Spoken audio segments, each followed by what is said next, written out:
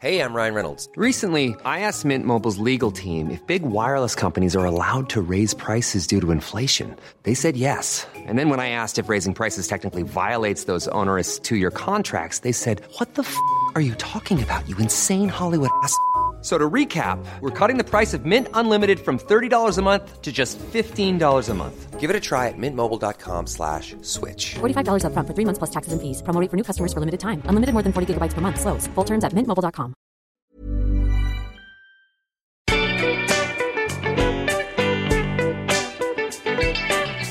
Hello and welcome to Sentimental Garbage, the podcast where we talk about the culture we love that society sometimes makes us feel ashamed of. My name is Caroline and this is Wake Up with Phlegm. Already obsessed. Joining me is a returning guest who is also going to be returning her Designed by Mag lamp. Not the other. Designed by Mag. That was the most last minute prop department decision They ever. really ran out of road by that point. Designed by Mag. Just chucking in at the very... Oh, she's a lamp designer. Generally all the names, like Maggie Carpenter. Yeah. Because she's, works with her hands. Oh, Yeah. yeah. And I feel catatonic about the fact that Richard Gere's, he's a journalist, and his cat's called Italics. I just noticed that on my third rewatch of the year was last night. I'm on number 3.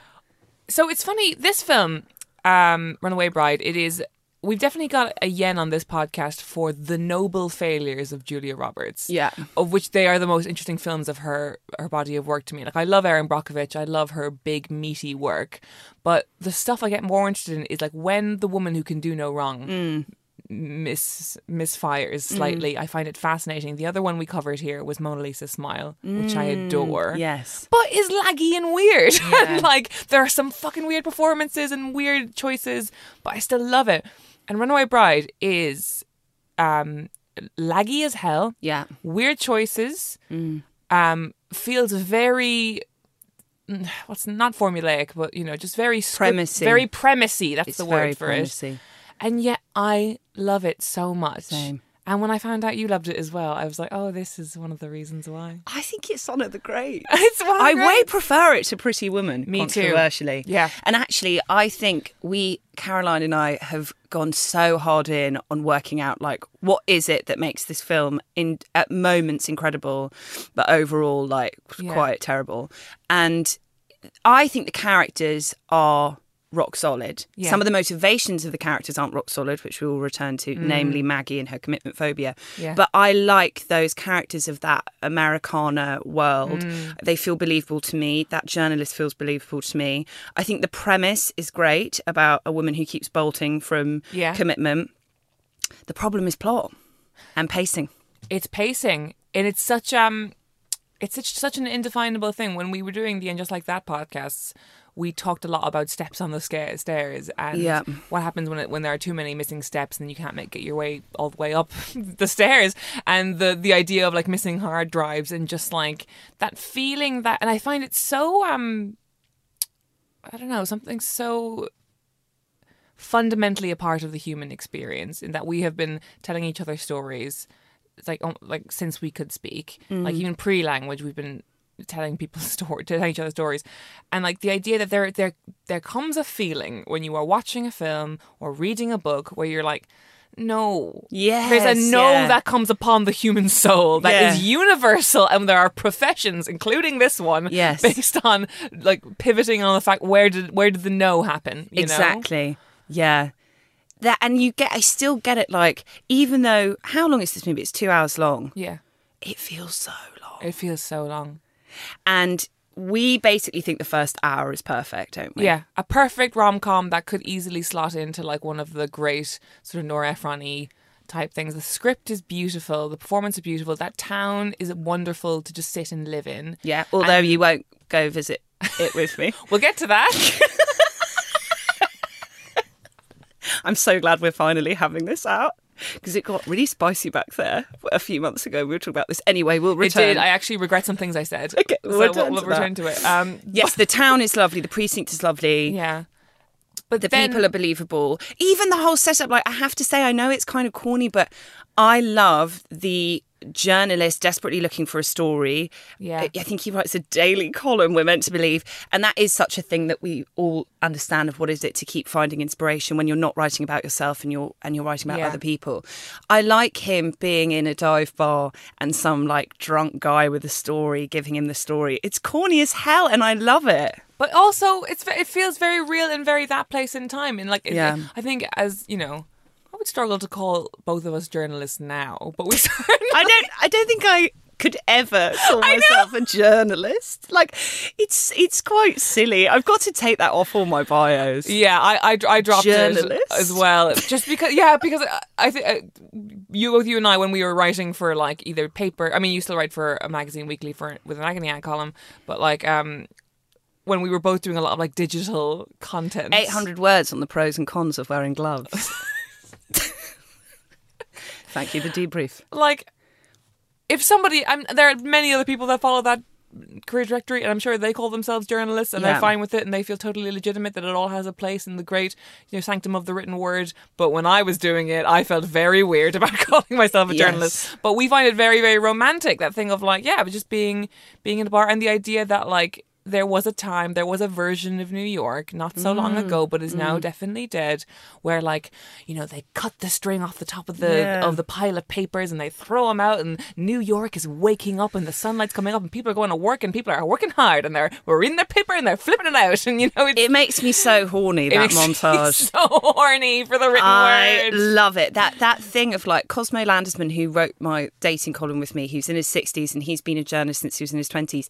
I sometimes get him to talk to me about what that golden era of journalism was like, and he said it was like, that bit in the montage of Runaway Bride where the guys, it's so exciting, Ike's column is so exciting that the guys printing it are taking it off the machine like hot, like a bun. And he said it was like that. He said that it felt like a good newspaper or magazine column when it came out felt like a pop record coming out and everyone rushing to the record store. And there is something about that guy, and particularly I really like everyone reading his column, that kind of City Being Alight with his unbelievably misogynistic column that opens the whole.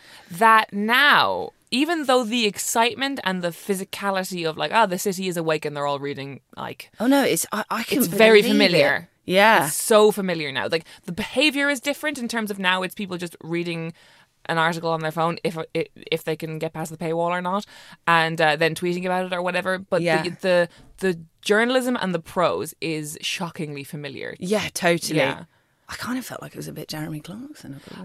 Yeah, it's that's what I felt. It's like kind of this weird spot between Giles Corrin and Jeremy Clarkson. Yeah. Of just like a guy who doesn't know a lot but has a certain sort of turn of phrase that people respond to rightly or wrongly. And can cloak his misogyny in this kind of like cerebral, mythological allegory that is like, biting, caustic humour. Really familiar, I think. And like more popular now than ever, oddly. And it's so funny because I think rom-coms of this era are obsessed with journalists because, for many reasons, mostly that they're just an easy way to get someone in and out of a situation. Why do we need to put this fish out of water? Because they're working on a story. It's the how to lose a guy in 10 days, it was all for some article the whole time kind of thing. It's really lovely.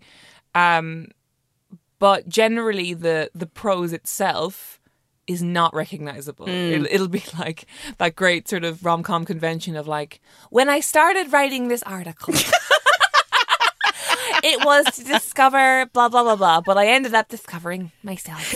And then you'll see all these women wow. I always think about the 13 going on 30 denouement where Jennifer Gardner, she does this big pitch. Oh, the revamp. The revamp pitch to her like very shiny fashion magazine she works as, like, what if the magazine was about us? And just pictures of all of them. And I was like, this is not it. And she's been working on it for weeks. I would love to know, like, of my journalism masters that I did, I would have done that in 2009, so as definite millennial child of the 90s. Yeah. I would love to know if these rom-coms that are based in magazine offices and newspaper offices, I wonder how much, if they didn't exist, how fewer people would have been on that master's course. Do you know what? And the thing is, the right people would have become journalists instead Not of people the like wrong you ones, and I. like you and I, who were just using it as like who don't love the news. Who crucially don't love the news, who don't care about the truth, and who are so about justice. We don't care about the truth. We just wanted a platform to launch our own Carrie Bradshaw's life, and I think we did pretty well. We did it, baby. Here we are, hard-hitting reporters. This is already very rogue. Anyway, so Ike, yes, Yeah. he's believable. I agree with you. Yeah, He's so believable. that pose is very believable. Even that like depressing old Miles Davis obsession and the Oh God, the cat called Italics. the cat called 100%. Italics. That he's a familiar journalistic figure to me. If he were in real life, he would have a cocaine problem. Yeah. If he wasn't in like a rated 12 rom-com, he'd have a massive absolutely. cocaine problem and like a permanently open tab at the Groucho. He's so familiar to me, that journalist. Yeah, totally. Even like the kind of the cool boy vice journalist that you meet every so often in London life. There's a kind of a strain of that still present. Yeah. There's something the male opinion columnist who probably also feels like he should be a political reporter and should care about the news, but crucially does not. Ike does not care It's about the male news. Carrie Bradshaw, really. It's like, what does that look like? totally. It looks like Ike going to a dive bar in the middle of the day, chatting up a girl, and not going so well, and then him writing a column about it, being like, I've been accused of, using this column to further female stereotypes, but I think the exact wording is, but how can I not deal in female stereotypes when they're all around me all the time? Like, that is a Carrie Bradshaw Yeah, sort of totally. intro, isn't it? Premise. And then it This goes... is great. Ike is the male Carrie Bradshaw. Yeah, and it's horrible. Also, I find it really interesting then the way that they use his job as a way to kind of reflect Maggie's deep wounds back to her. Like the thing that is so similar about these two characters that we're meant to believe by the end is that they're both terrified of being vulnerable. So with Maggie, it's like she has this thing about she won't commit to someone because, in my opinion, she can't kind of commit to herself and the version of herself that she can make peace with. Whereas with him, when she does that speech, she's working very hard with quite a poor script at that point. I think that speech the wheels about come off that script. That's when it after that party. I think that's when it starts getting a bit after the Hawaiian party. Yeah, that's when it's weird because the luau is the best part of the movie, and everything after that is basically trash. Yeah, it could almost end at him defending her. Yeah, It's good role. yeah. And she could fuck off without anyone, and that would have been perfect. Yeah. But she gives that speech and she says to him, I'm not the only one that's lost. And something she says which is often something targeted at journalists, particularly that type of journalist, is she said, I've read all your columns and you don't talk about yourself at all. So you have defaulted to cynicism and criticism, and you have made your personality and your livelihood out of tearing other people down and making fun of people because you're so scared of actually presenting who you are to the world. So I think it's believable that that's their like shared core wound, that they don't want to be themselves, basically. I think that's really smart. Yeah. And like way smarter than the average good rom-com. Do you know what I mean? Like Yeah. if you think of, like, you said Pretty Woman a minute ago, and obviously that is a natural comparison because this was, 5 or 6 years after Pretty Woman, but it was like what everyone was excited about. Seeing these two actors get back together, there's amazing chemistry. And also, we'll get to in a little while, the sense of Julia Roberts' own love life had been such a thing of public speculation. She had famously jilted Kiefer Sutherland 3 days before their wedding. And it's like you look at a quote unquote good rom-com like Pretty Woman, where all of the parts are in place. Whatever you think about its treatment of sex work, you can't sort of, and it is a very judgmental film about that and very narrow. You can't deny that it's just fucking fun and it just works and it's sexy and but like it's not saying anything about it's not. life, about women, about men. It is a simple Cinderella story with sort of a 90s LA twist. Yeah. But this is a movie that is trying to say things about people and how people are, and which is why I find it to be such a noble failure. Because you're right, it like identifying in a kind of a very popcorny rom-com that like the core wound in our two main characters is that they do not know who they are. Yeah.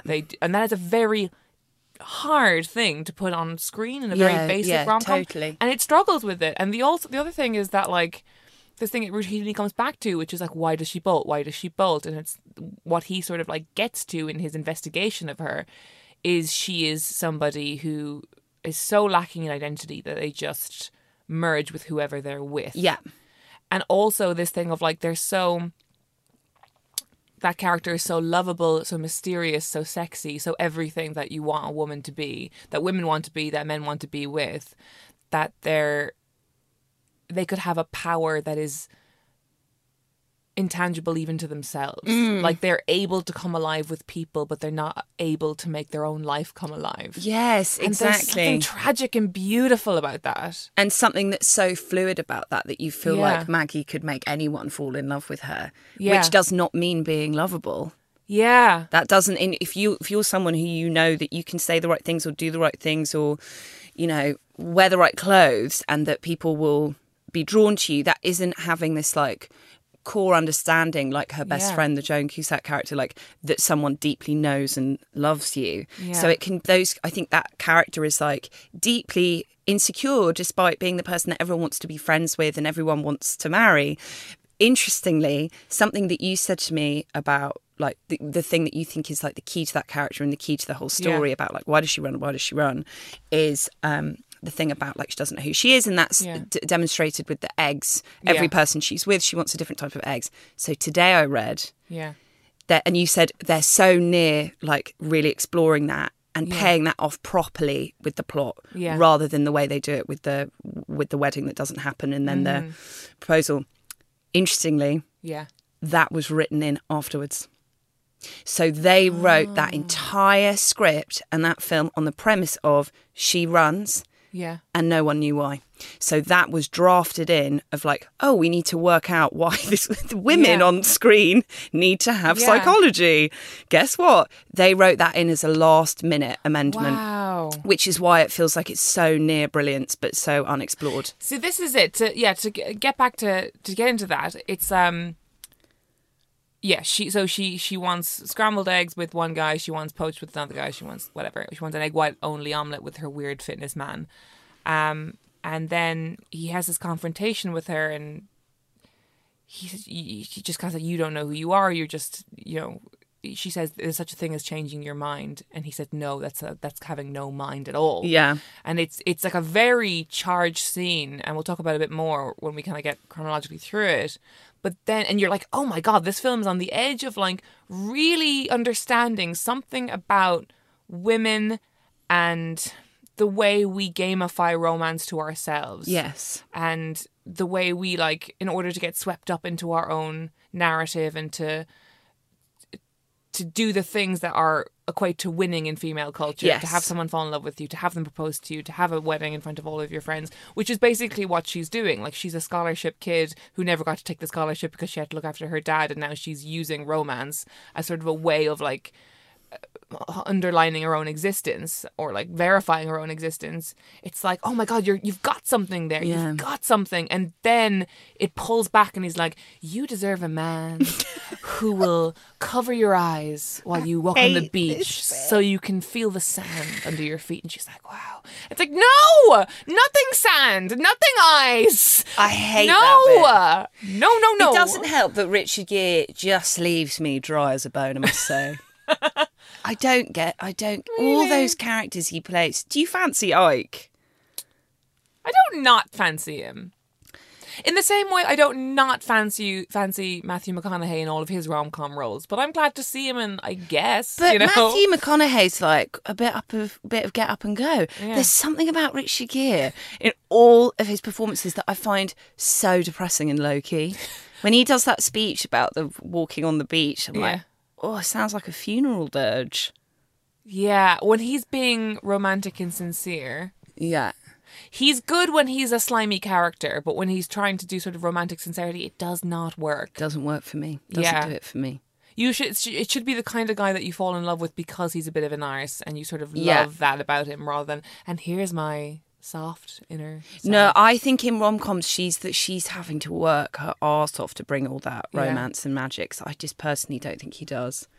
But anyway, yes, you're right that speech, it feels like totally counterproductive to the fundamental point that's just been made. Yes. And like so to go back to sort of like chronologically go through the movie, he writes this thing about her and then she, meanwhile in her small town, first she thinks it's like a joke that's been like planned by her bridesmaids, like a fake newspaper, which I find very heartbreaking. And then she's so angry that she writes a letter to the editor, and it's a really well done bit of, a furious actress typing and writing. Yeah. Of being like, I would have thought that facts were important. Here are some mistakes. There are 15, and then they fire him based on not checking his facts, which doesn't feel. Huge celebrity columnist who everyone's excited about, disgraced by one letter to the editor from someone that no one knows. All right. Okay. Fine. Movies. He then is like, oh, well, I'll do a massive investigatory feature on her. I'll go to her hometown. I'll like talk to everybody she knows. And this is another fascinating part of the movie for me, because I think this is the point where it becomes like a psychological horror. Yeah.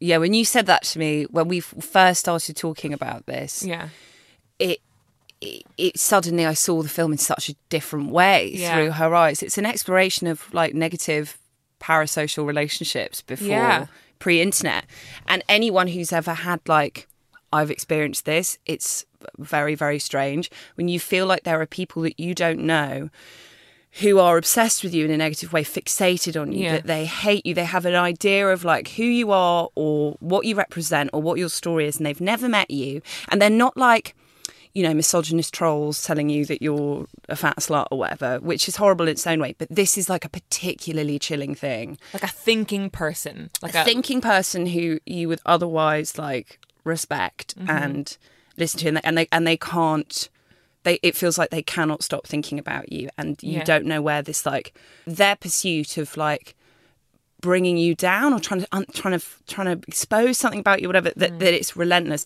It's so frightening and horrible and weird. I'm lucky that it hasn't happened to me that much, but it has, and you've had to like, watch me go through that. And you said to me, there was one particular person, you said, imagine if they moved to your hometown, befriended everyone you loved and convinced everyone you loved that they were a really good person. It's hard, and that it's is horrifying. Why because I've always liked this movie, but I hadn't seen it in years, and then it came on Disney Plus. I threw it on some hungover morning, and that is like after seeing people who you would otherwise think would be thinking people come after one of my best friends in a like relentless and sort of almost like pseudo intellectual way of like, let's really think about the problem with Dolly Huntington. Well, she's not doing anything. She's writing about gloves. and like you're having to like see like one of the people you love best in the world like go through that kind of onslaught. Then I hope this is very exposing for you. No, I don't mind actually.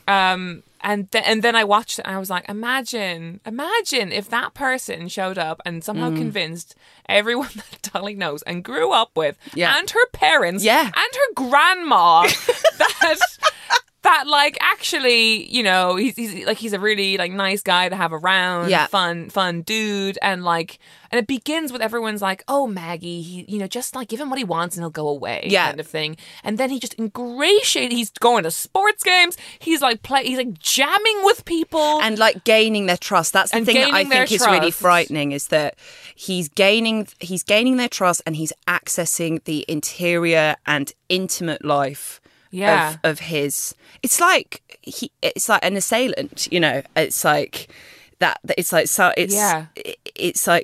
It's like he is gaining as much information and proximity and closeness as possible to his victim. And actually, after you said that, I looked up what the rules, because I've obviously never written psychological horror. Yeah. psychological thrillers. I looked at what the rules of those, like the fundamental pillars of those What makes stories something a are. psychological thriller? Right. Yeah, and it's a lovable but flawed hero or heroine. Yeah. Which is who Maggie is. Yeah. It is a likeable villain, a complicated, Yeah. likeable villain. It is a palpable threat, which is obviously... The threat, I think, is that he's going to ruin this wedding. That's what it feels like, that this wedding is not going to happen. And he's trying to get in her head. Like, he's trying, like, he's everything she does, she's questioning. He's making her question how she is with her friends, how she is with her friends' husbands, how she is with their family. Why is she here? And it's like, her fiance kind of says to her, like, oh, he's just trying to get in your head. But, like, the fact that, why is no one listening to her? It is horrible. You know? And then the other rule is that there has to be, obviously, an enormous twist. And the enormous twist is she befriends her assassin. She falls in love with her assassin. That's the big twist. I do think that there is something quite horrifying about this film. Yeah. That bit when he has the naked photograph of her. That does not hold up. No. Well, many things don't hold up. And that's why it's like its status as a noble failure is much more interesting and exciting to me than anything that, like, a slick piece of machinery that just works. Yeah. He basically goes and he questions all of her exes, which, like, imagine. Imagine someone who has assassinated you once in the press with no research, and then plans to research it for a second piece in which they assassinate you again. Then talking to all of your exes. It's so strange. I always remember listening to an interview with Dawn French, I think it was, where she said the only reason why she had to start talking about her personal life was that a biographer started writing a book about her. So this is something that anyone can do, that no permission needs to be sought. Yeah. So, like, this is what he's doing in journalistic form, because, as we know, what's that phrase he says? Journalism is literature in a hurry. But he's writing a biography of this woman without her consent. And it is like something that happens. Imagine that happening to you. It really scares me. I don't like it. I don't like it. But it's interesting, the sort of meta conversation of this film, which is, so in the 90s, Julia Roberts is like a climb to fame incredibly swift. Like, literally, she leaves school at 17. She goes directly to New York to be an actor. She very quickly gets Mystic Pizza, which is like this huge breakout, and then, you know, there's like 1, 2, 3 roles kind of thing that just kind of, in about 2 years, by the time she's like 21, 22, makes her the most famous woman in the world. She is engaged to the actor Dermot Mulroney, I think. Yes. Breaks it off after a year or so. You'll give her that, you know, she's 22. Who cares? Then she gets engaged to Kiefer Sutherland. Then, several weeks before their wedding, he is caught photographed with a go-go dancer. And that's a bit... And it becomes poor Julia, poor Julia, poor Julia. Then, a week before the wedding, she is apparently at, like, a girls' spa in, like, a girls' spa weekend type thing. Did she cancel it at the spa? Well, then... Those birds would have drunk wine, gotten her I know. So then... Jason Patric, who was Kiefer Sutherland's best man, suddenly shows up at the spa weekend. This is insane. I know. I couldn't believe it. Because, like, I think this happened like 92, so we would have been too young to, like, obviously have known the press at that time. And the sort of life of Julia Roberts has gone on so much that we never really talk about this anymore. So Jason Patric, who is an up-and-coming actor and the best friend and best man of Kiefer Sutherland, shows up at the spa weekend, where she's really upset still because of the Kiefer Sutherland cheating on her, whatever. And then 3 days before the wedding, press release comes out, they're cancelling the wedding. By the way, they were going to get married on the Fox lot. That's so bizarre. I know. And her maid of honour was her makeup artist. Her bridesmaid was her agent. Bless her, that's such a young famous person's story. I know. God love her, like. God love her. But then the story became Julia Bolts. Julia Bolts, and then she then went to Dublin, which I like, with Jason Patric. You know every beat of this story, like, I literally day to day. Actually, I'm getting all this from the this Shameless podcast, Right. which is these two Australian birds who are very Yeah, I nice. love them. Yeah. Really good. So then they kind of have a very short-lived romance together, and then quickly she moves on and whatever. But the story so quickly became Julia Bolts. Why is Julia bolting 2 engagements, one called off 3 days before the wedding? But it's like, and kind of papers over the fact that Kiefer Sutherland cheated on her with the dancer, and that was the original story. Yes. And so what I find so interesting about Runaway Bride is that it happens a couple of years after that, and it's in active conversation with a story about Julia that was already happening at the time. I think after the Kiefer Sutherland Jason Patrick thing, there was also, you know, a very short wedding to Love It, and it's like everyone was like, this is the most beautiful, charming girl in the world. Yeah. And every time you see her on screen, she has this ineffable quality where you feel like, and this is the magic of her, you feel like you're watching the core of her, you know. There's this like stillness and this like naturalness that you can it's just good skill, but you can so easily mistake for, I see her and I get her. Yeah, totally. And the fact that she was doing things that no one could get just made this weird mystery around her that plays right into the mystery of Maggie. I didn't know all that. I knew that she had you know, cancelled a wedding very shortly before, but I do think that there is no way that is not some sort of like retort or exploration or like, and I do find it very chic when actors do that. I love it. And sometimes rather than sitting and doing some like poor me interview, I just think that that's like such a fabulous way of saying, by the way, I'm much more self-aware than you think I am. Yes, exactly. And you know what? It's rarely received well, because the other version I'm thinking about is the Jennifer Aniston making the breakup. Yeah. Oh, I love that movie. I really like it too. And it's another like weird noble failure. Like, Yeah. It doesn't really work. It feels fucking long. Yeah. But there are scenes in it that you're like, wow, this is like this actor talking directly to me Oh, about their definitely. experience. You know? Definitely.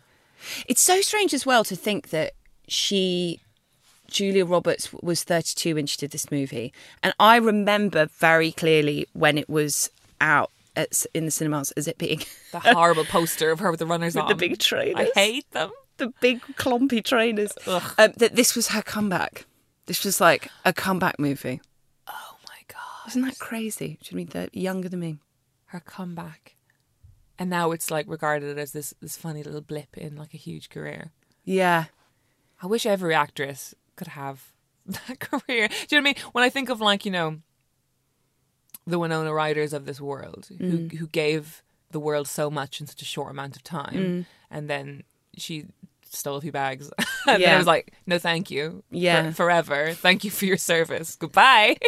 Like, you know, it just makes you think how few actresses are given that longevity and that chance, you know? It's interesting that thing you said about the Julia Roberts quality, because something I didn't really fixate on what that thing, she's just so a part of like rom-com furniture to me, and it feels like comfortable to watch her, and she's gorgeous and she's sweet and funny and whatever, but there is a 1 in a million magic with her. I think Meg Ryan has it as well, of like when we were casting my TV show and we were looking for the lead actor, I remember China, my director, because she was so hard to find, that actor. We cast Emma Appleton in the end. I remember China, we had to have so many meetings with all the networks, and China kept saying, we need to find someone with a Julia Roberts quality, which is like someone who makes you fall in love with her, with like a big smile, who is attractive enough to like lead a TV show in the world that we live in, but who has like a quality to her that is just adorable, lovable, and not cloying and not annoying. And she is never annoying. Julia Roberts plays fucking annoying characters, and she's never annoying. It is this weird gold dust, isn't it? And I thought about your show a lot when I was rewatching it again last night. Obviously, the name of the character was that intentional? No. Just... No. Maggie is like... I know. Monica and I have discussed this. Yeah. Because Monica Heisey's book, really good actually. The heroine is Maggie. Yeah. Your heroine is Maggie. There's something about that name. I know. And it's funny because it's like... it communicates a lot about a person.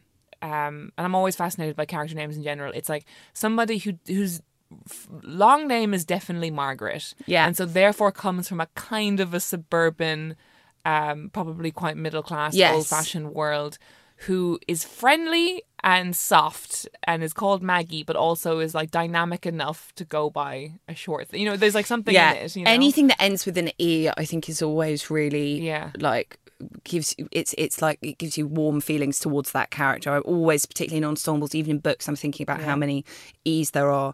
But Monica and I, this may be too inside baseball, but Monica and I have already decided that there needs to be one more story with a millennial woman called Maggie whose life is falling apart, and there's going to be some horrible opinion piece, the title of which we've decided will be "What's Wrong with All the Maggies?" Also, what's the matter with Maggie? What's the matter with Maggie? And we are all going to be bent the fuck over. Oh.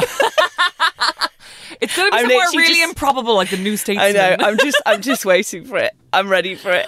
What's happening with Maggie? What's wrong with Maggie? What's wrong with Maggie? The cutout of Emma Appleton in that brown jacket.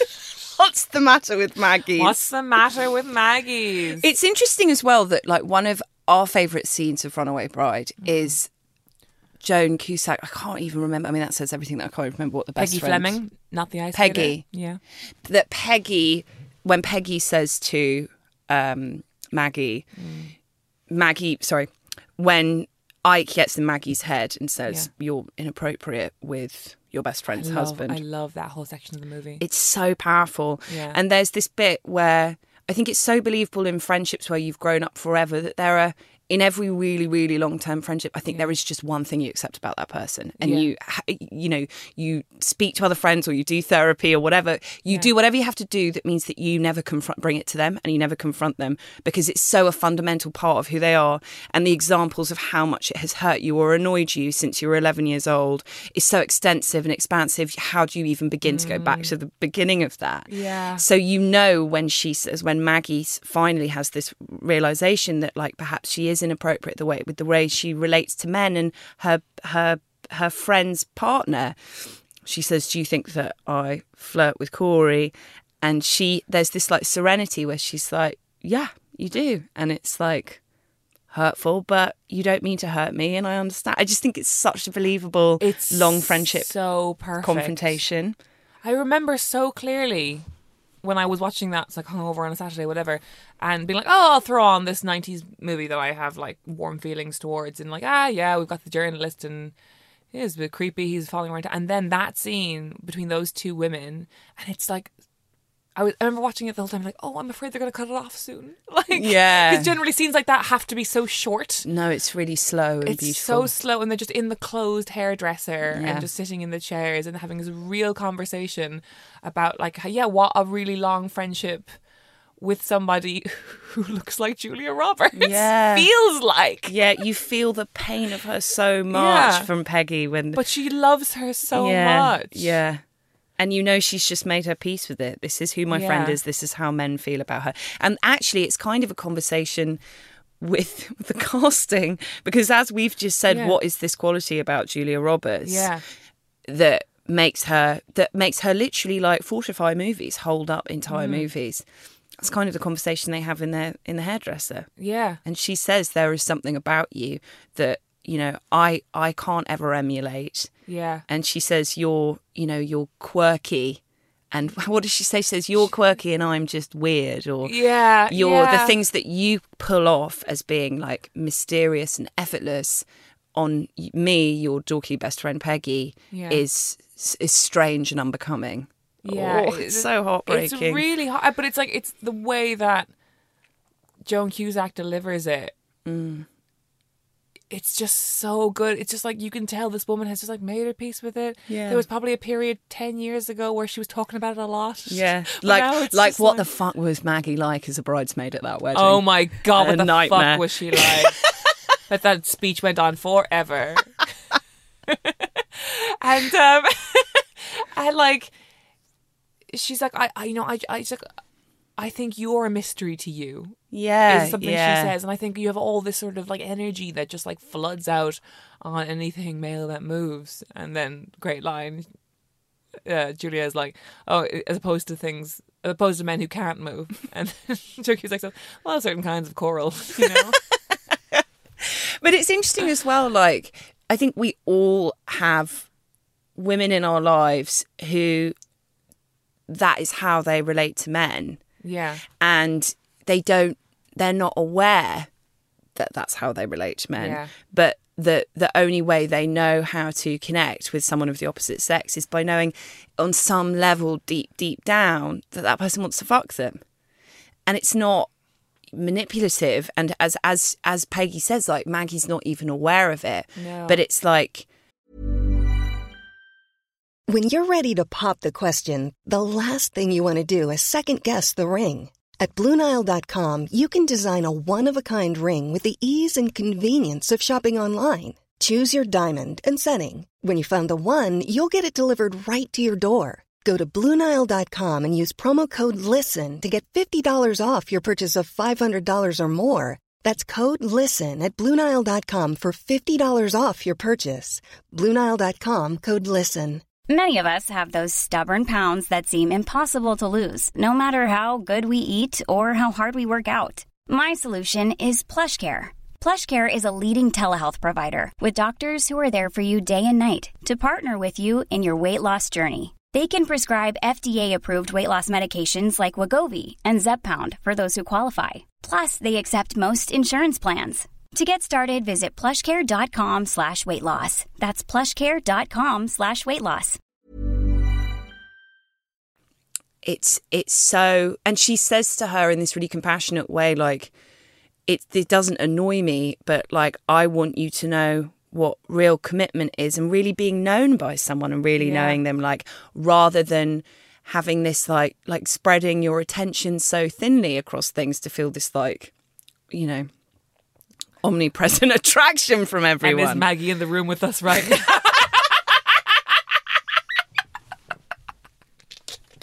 Why do I look like Joan Cusack, but I've got Maggie's problems? You're my Julia Roberts. Things that you do that are mysterious and wonderful are fucking weird on me. But I love you. That's so not true, but I love you. I mean, do you know what I do think? I've always been really interested by that character, and something that I am really interested in her is that, like, commitment phobia thing, because that's something that I've, like, spent the pounds in Theza talking about over the years. Did you say spent the pounds in Theza in relation to your going to therapy? I've made it rain in the pounds in Theza. I've made it rain in Theza talking about commitment phobia. Actually, I have a thing. Yeah, this is I've never told you this. Go on. This is a new one. Might cut it out, might leave it in, who knows. Go on. We're being incredibly... I don't care. Do you know why I don't care? I don't think a lot of people are going to listen to this one, because most people don't like this film. So I'm just, like, ready to tell everyone everything. Yeah, Go on, exactly. tell me. This is in relation to how you are the Maggie of my life. Which is, I was having a coffee with someone we both know. Yeah. Actually, you know her. That girl Victoria who lives near me. Oh yeah. We had a coffee. She's lovely. Hello, Victoria, if you're listening. Yeah. And we were talking about, like, she's known you for years, and she was like, you know something about Dolly? Just she's always in these, like, really magical situations, and I can't really account for it. And I was like, I know, it would be annoying if she wasn't so great. and then I remember saying, I was like trying to piece it together in real time. I was like, I think she just sees the world as being very magical, and then it sort of behaves that way to her, and it's like an optimism that is mirrored back, and it's kind of amazing. And she was like, yeah, that kind of, yeah. Oh, that's so beautiful. I thought you were going to say, you know, she does exaggerate stories.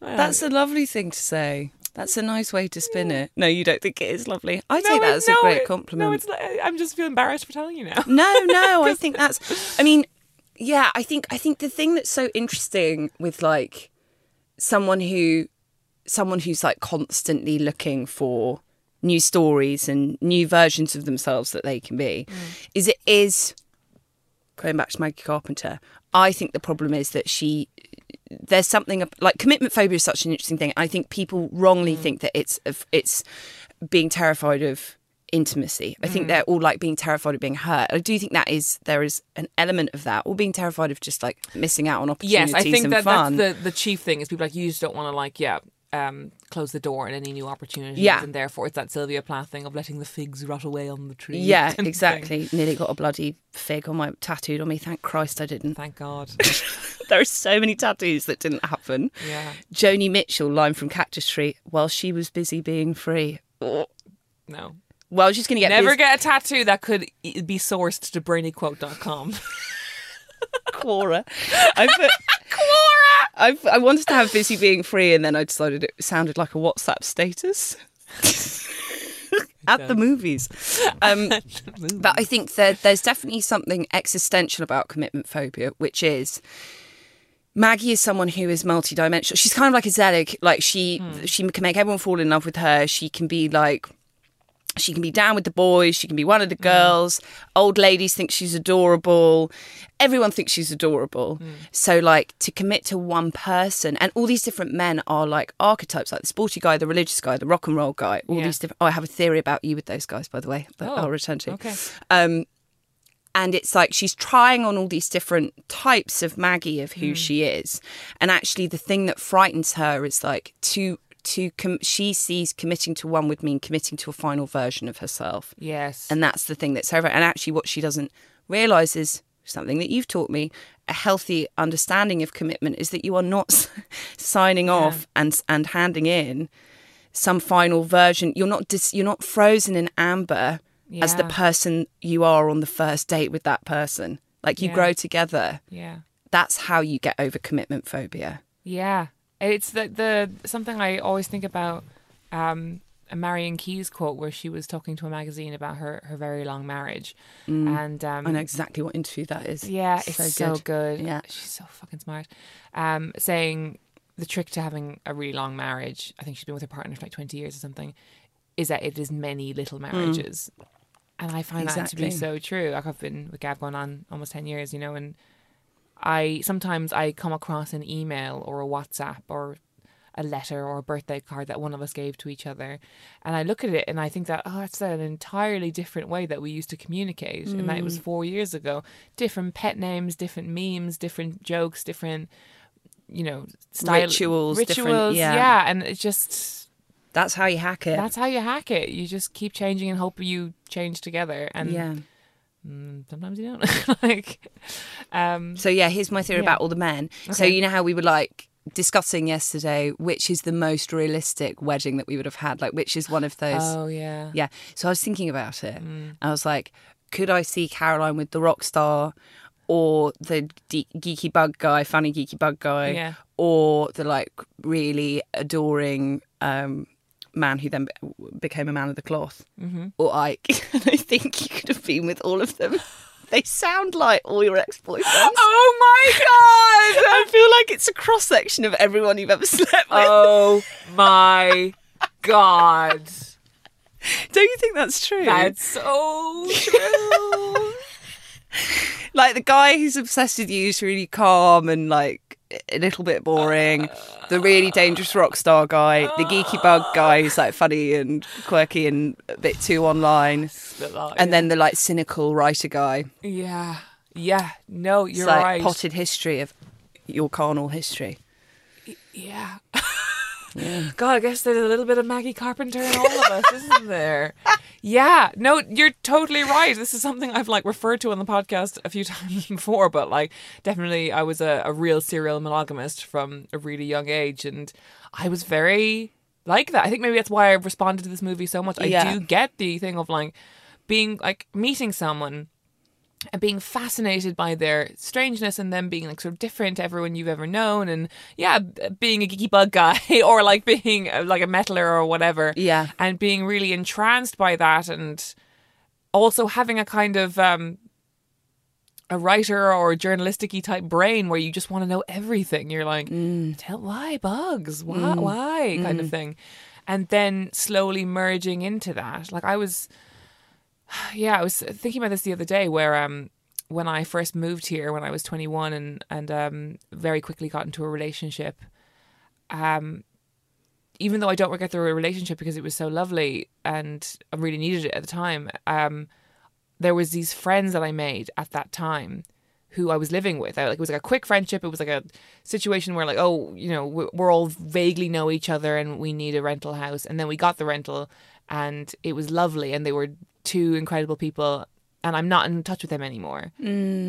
Other than like following them on Instagram, because I just submerged into that relationship, because it was like this protective blanket over what was like a very scary and new situation. Yeah. And I even though I'm, you know, I don't regret anything that happened next, I do wonder about that other path of like, there's a world in which I am really good friends with those two people still, the way they are really good friends with each other, you know?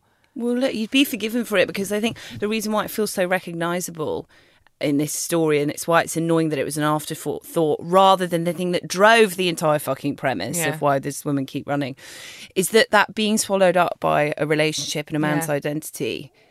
I mean, it's so instinctive, and it's so culturally conditioned with women to do it. Like, I still see women do it now. I think I'm still prone to do it. Give me the right / wrong man, and I think I could totally do that again. Oh, God, it's funny because I don't ever feel fully immunised from that behaviour. And maybe that's good, right? Maybe there's like a sense of like, it's nice that there's a romantic left in all of us kind of thing, and that you can just fall into just this world where you never get out of bed and you're just obsessed with each other for a bit. But it does happen. I mean, I think like every woman should be forgiven for that. I still get so many letters from girls saying like, my friend has become her boyfriend. My friend has disappeared. And I'm just like, I'd give her like 5 years. I'd give her a few years. Like, few years? Yeah. That's so kind. Yeah. And the good ones that come back. Yeah. It's such a common thing. Luckily, you get most of it out of your way in your 20s. That's true. I'm interested in that first round of divorces that comes around, and then people have their post-divorce first relationship. Oh yeah, what will that be like? Yeah. Well, we'll see. We're getting way off the film, but let's go back to this film. This film that we're ostensibly here to talk about. My favourite scene in the whole movie is the luau. So good. So they've been seeding that, like, you know, Maggie and Ike, she's sort of letting him in more, because she thinks if I give in, if I let him sort of follow me around and answer him honestly, then I'll have more control over what happens in this story. And he sort of sees what her real life actually is, and her real life is that you know, she was supposed to go to Princeton, I think, and then her mother died and she couldn't leave her father alone, and so, you know, all this untapped potential just sort of goes into this pursuing of romance, which I think, again, I would love to rewrite this movie and just delve into that for a while. Like, that is so interesting to me. That's the loveliest, now you've said it, that is the loveliest section of the film. Yeah. And the most like meaty is that bit when she decides to let him in. Yeah, exactly. You're so right. It's so good, that bit. And it's because she's being treated like a source that she allows a level of vulnerability that she can't with the men in her life who are actual romantic partners. And, you know, they have this thing where they like go and pick up her dad, who's a drunk, and, you know, he leaves him pass out in the car, and she's just, you can see this thing that comes over her. She's like, please don't. Oh, it's so please sad. Don't write about any of this, you know. And it's really sad. But then, so he's seeing her life, and there's this world that is very, it looks idyllic, but it's flawed, and people aren't very nice to her, you know? And that's the problem with when you grow up in a town and you never leave, is that you will always have a joke that you're the butt of. Yeah. Like, it looks so cosy from the outside, as you said. They are a tight-knit community, but it is claustrophobic. It is definitely, obviously, like the Sweet Home Alabamas or whatever, like this small town life in rom-coms is something that gets returned to a lot. It's very rich fodder, and I think this is like a very balanced view of what it truly is. Like, you can be around people who have loved you your whole life and love you who you are, and they can also be fucking mean to you, and it's claustrophobic, and they're watching what you do, and both of those sides feel very fairly represented. When it gets to this part in the luau where they're going over these jokes that we've heard 1,000,000 times in the movie already. It's already exhausting to us, the viewer. And where it's like, oh, Maggie may not be our longest running joke, but she's certainly the fastest. And may the pitter patter of little feet not be Maggie's. And then Ike does a toast, and I just love it so much. She says, to Maggie's friends and family, may you find yourselves forever the butt of an easy joke, or like, may your noses be forever rubbed in your mistakes kind of thing. And it's this interesting thing of like, who gets to be made fun of, you know? And it's like these very flawed people around her, her dad with a drinking problem, all this kind of stuff, but like that's sort of untouchable and untouched. But it's okay to make fun of Maggie, and it's the first time you've seen anyone really stand up for her or stand up for anyone in a film. Yeah. I've never seen a rom-com where like defending a woman against the systematically terrible behaviour in her life, rather than defending her like in Pretty Woman from another man's advances, or from a snotty sales girl, you know. Yeah, you're so right in that. Like, I remember you saying to me once about that scene, you were like, it's so powerful because it's every woman's dream, and every woman's dream is not for a man. I'd enjoy a bloke beating up another bloke in my honour. Yeah, I got to say, I'm still waiting for the day for that to happen. I don't think it happens anymore. But really, what you really want is you want someone, whether it's like in difficult moments with your family or your friends, or like at work, you know, the moments that I have felt like, God, it would to have a hero next to me now, like a best friend, to just say, you do not understand her like I understand her. It is like every woman's dream to have someone defend your character rather than your body or your honour or your femininity or something. You're right, that's what's so magic about it, because it is such a played out thing of being like, oh, this slizzy guy is cornering the woman, and then the guy gets to have this big moment. But it's so much. And like I've had boyfriends in the past say like that is every man's fantasy. It's not every woman's fantasy, it's every man's fantasy. Yeah.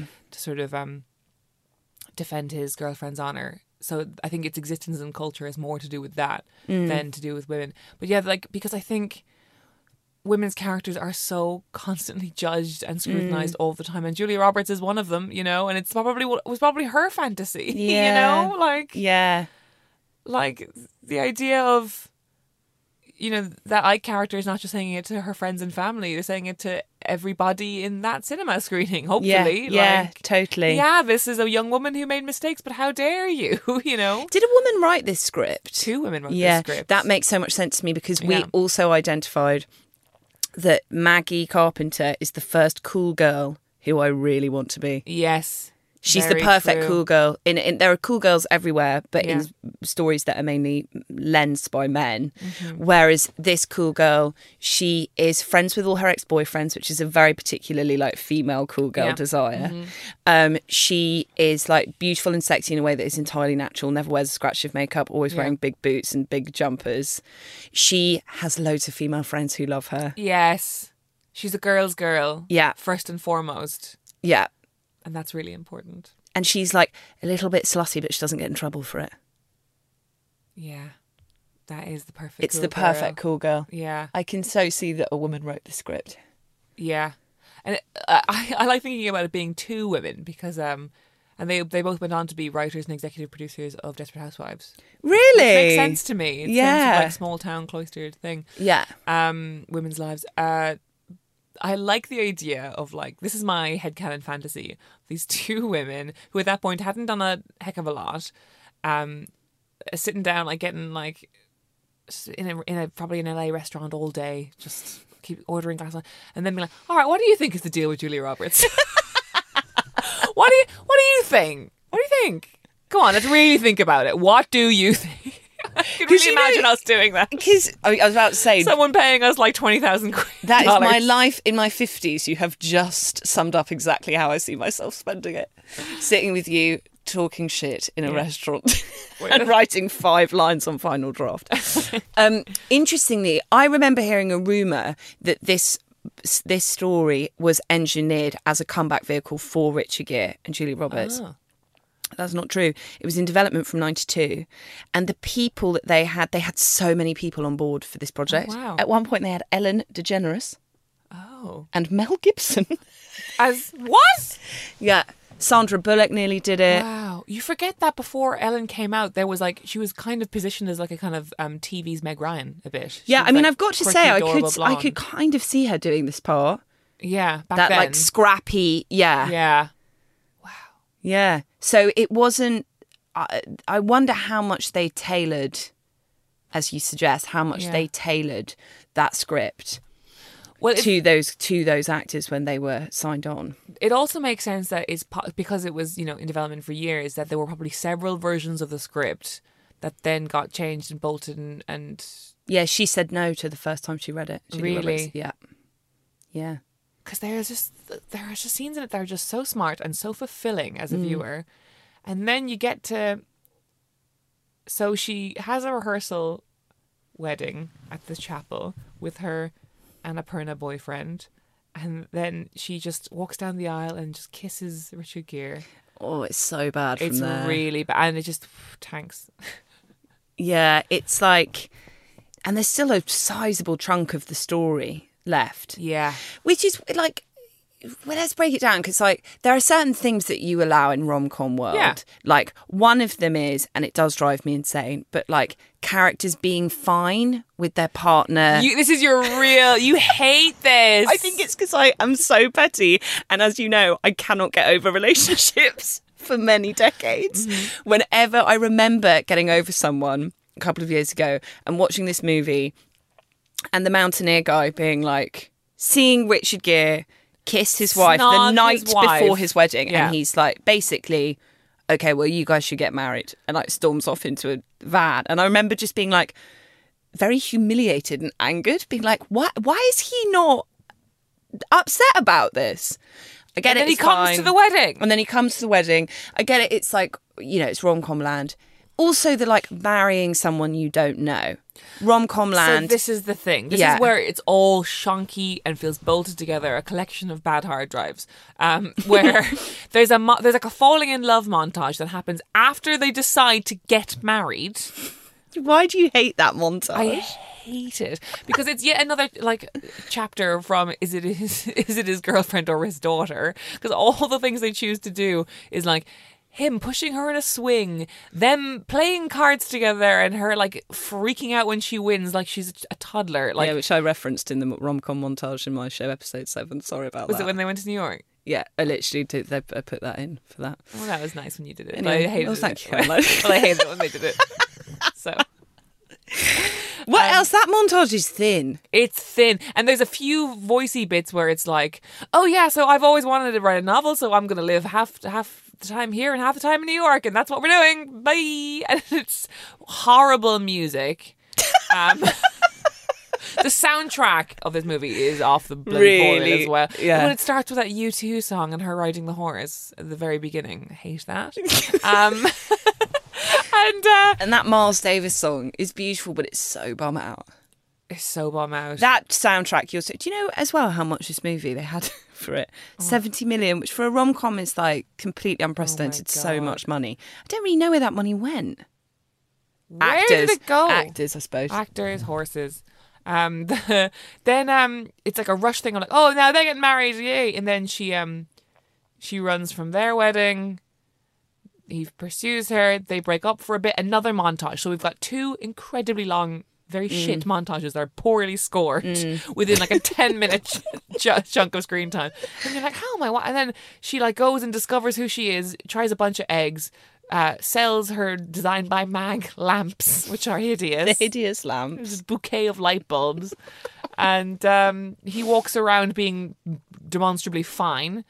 And then she shows up at his flat being like, here are my shoes. Yeah. And it's pants. It's so pants. It's pants! It's so the word for it.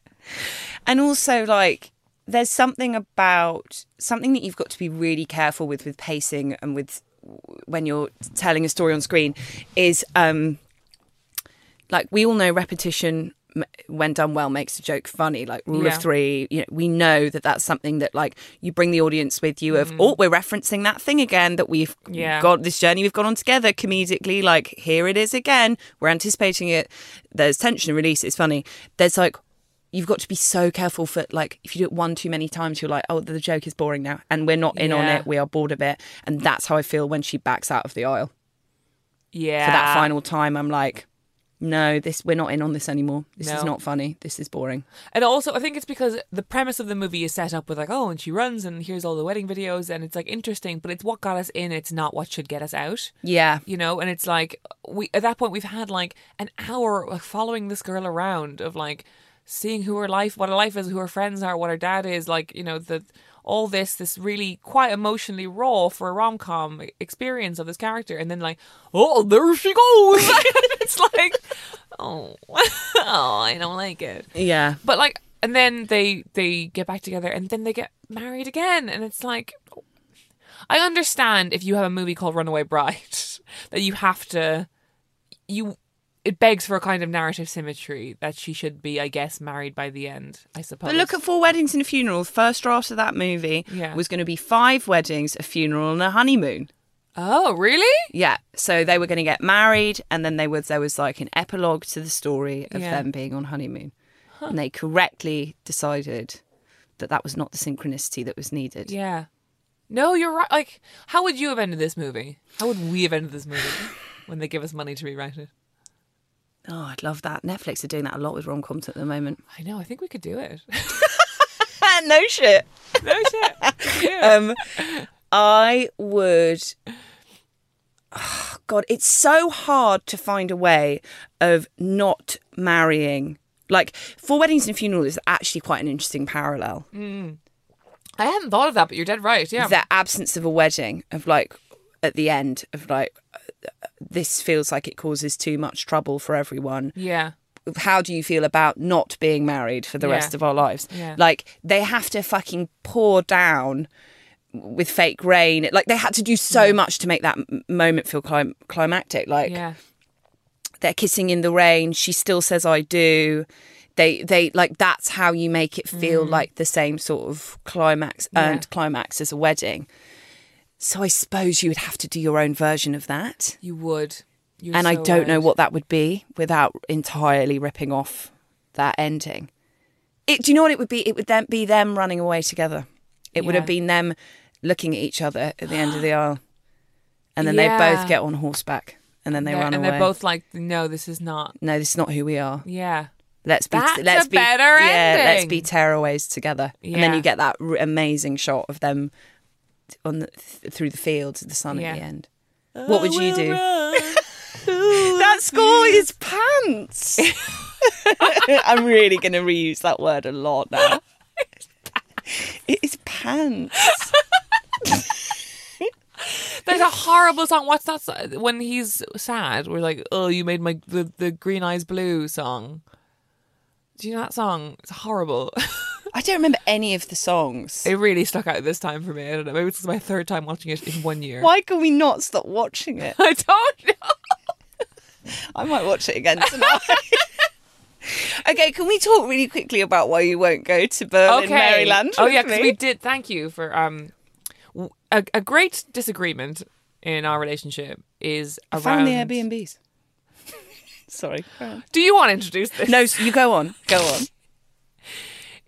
Okay. It came from this. You wanted to go visit the town, and I said no. Not only did I want to visit, in my head I've got a Airbnb wish list of Berlin, Maryland place. On that main strip we could go to. Yeah. We could visit all the little places. There are tours that they do. There's like, you know, it's really commemorated there.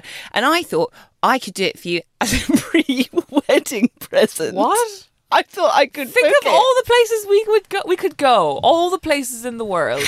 But you had a very bad reaction to it.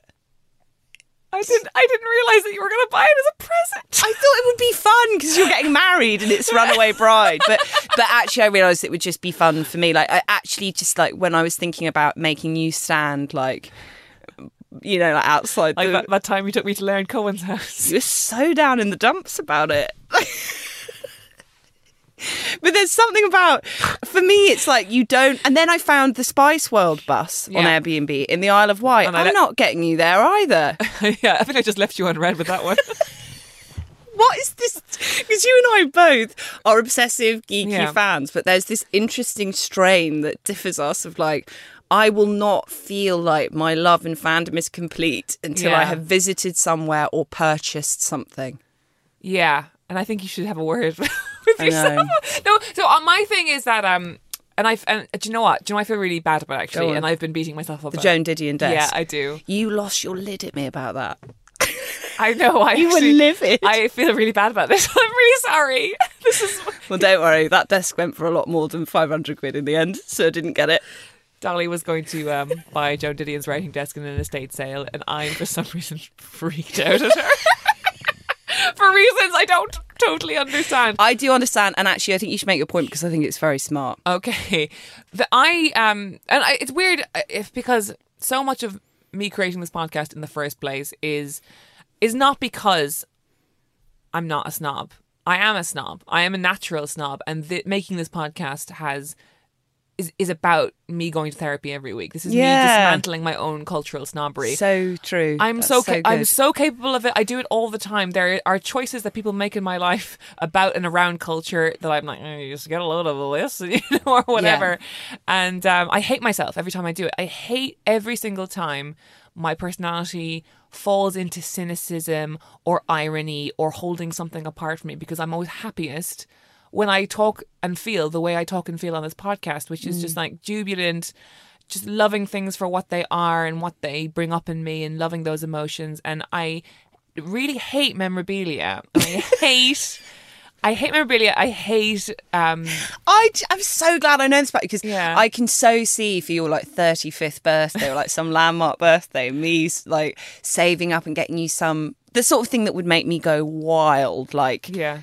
I don't know, Jerry Halliwell's T-shirt or something. I don't know. Jerry Halliwell's T-shirt. But I'm so glad I know that about you, because I know to veer so far away from it now. And I think what I don't like about it is, I think just like, this is something I texted you last night when we were having this discussion, so I'm not going to pretend like I just came up with it now. I hate the idea that your heart and your brain isn't a big enough container for all your love of something. Yeah. I hate the idea that someone can buy their way into and colonize loving something more because they like own Elvis's guitar. Yeah. I find that greedy. I find it like you're associating sort of love and passion with capitalism and things, and I think those two things are antithetical. Not always, obviously. I went to fucking ABBA Voyage. Do you know what I mean? I paid 70 quid to go to ABBA Voyage. Like, I love engaging with the past that way, but you know. I note with interest that Caroline and I are talking about a potential New York trip together soon. Yeah. And I note with interest that this big theory of yours does not extend to the Sex and the City Open Top bus tour, which you seem very excited to go on. Yeah, that feels different somehow. You're not going to chicken out on that on ethical grounds. Don't make me go on that on my own. No, that's it. Because do you know what that is? That's a day out. Yeah. That's a bloody day out, you know. Yeah. But we won't be staying in the Carrie Bradshaw apartment. That was too much even for me. No, yeah. I don't like that. Like, I don't like that at all. And do you know what's the worst about that? I think Airbnb have basically done that as a press thing, and that's again, it's like I don't like the love and emotion and truly having a relationship with a piece of art that brings up things in yourself, and then being like, oh, and now Airbnb has remade Carrie's apartment sort of like shelf for shelf, and it's like, no, that's wrong. Yeah. It exists in my brain. Okay, so pre-wedding present, I'm going to find something else other than us going to Berlin. To be fair, I do think we'd get there. We go to Berlin, Germany. I do think we'd get there and be like, wow, this is the scene where this is that. Yeah. And then it would be over in an hour. And then we'd be stuck in Baltimore. To be fair.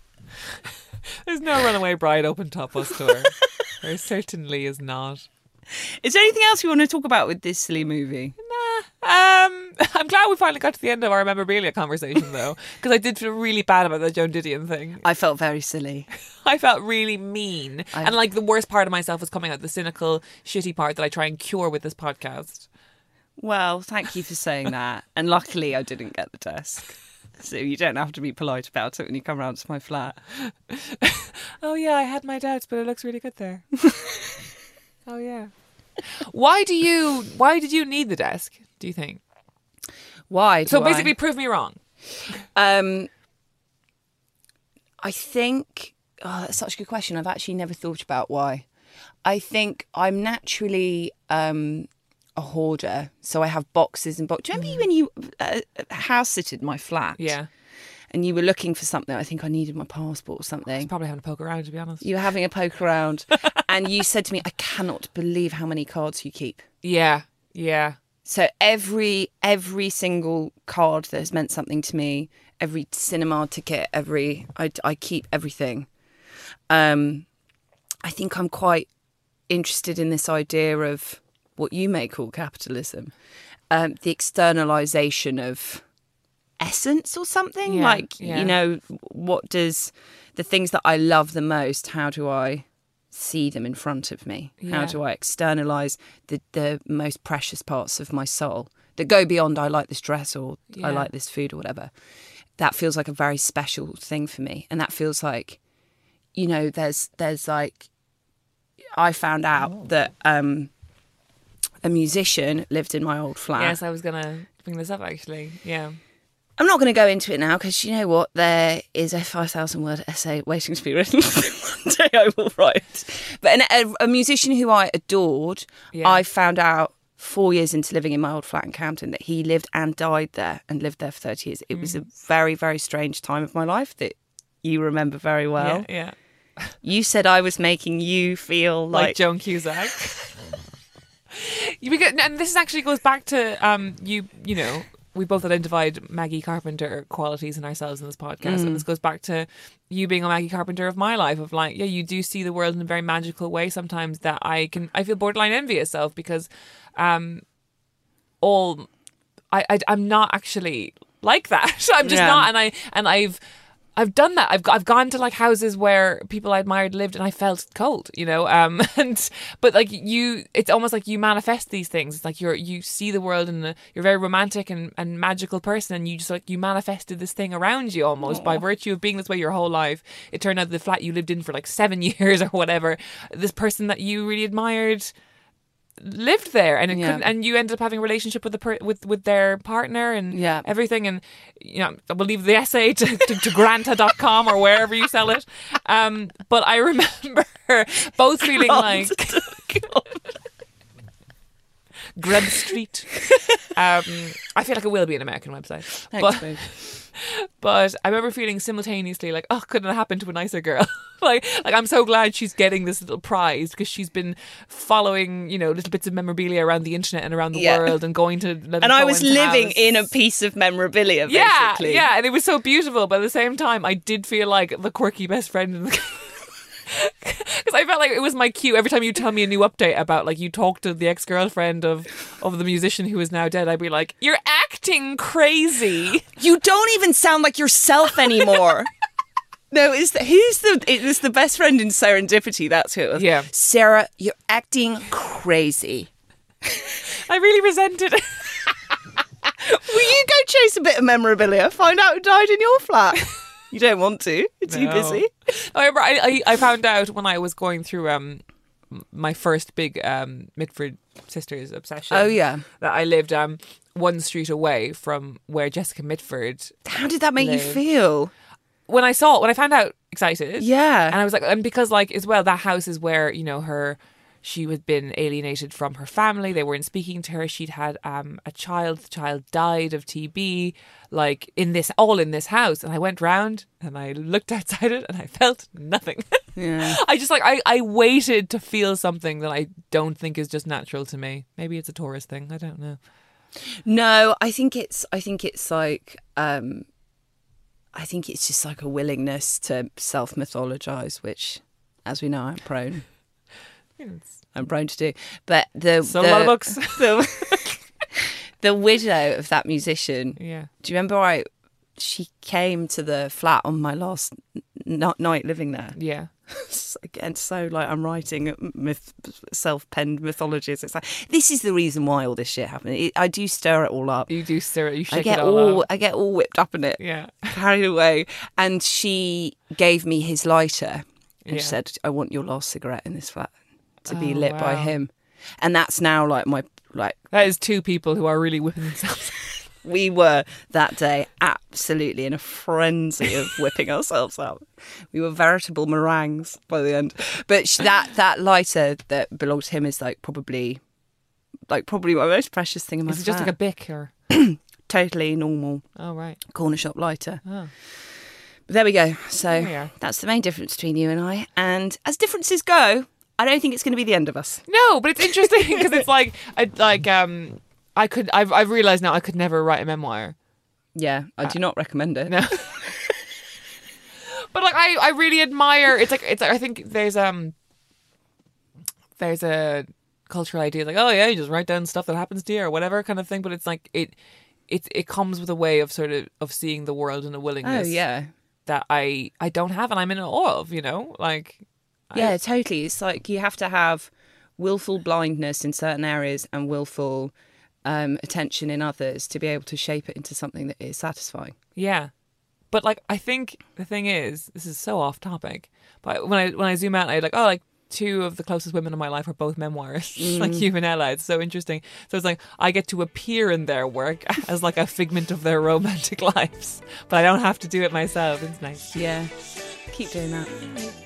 Okay, I love you. I wish you could do this every week. Don't say that; they'll make us. I do, but I just like it. I do just like it.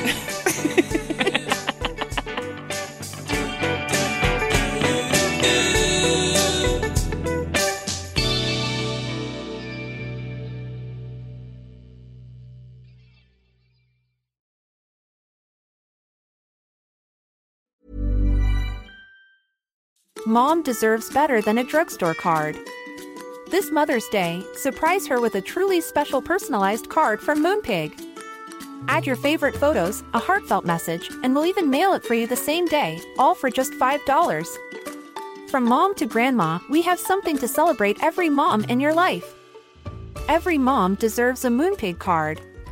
Get 50% off your first card at moonpig.com. Moonpig.com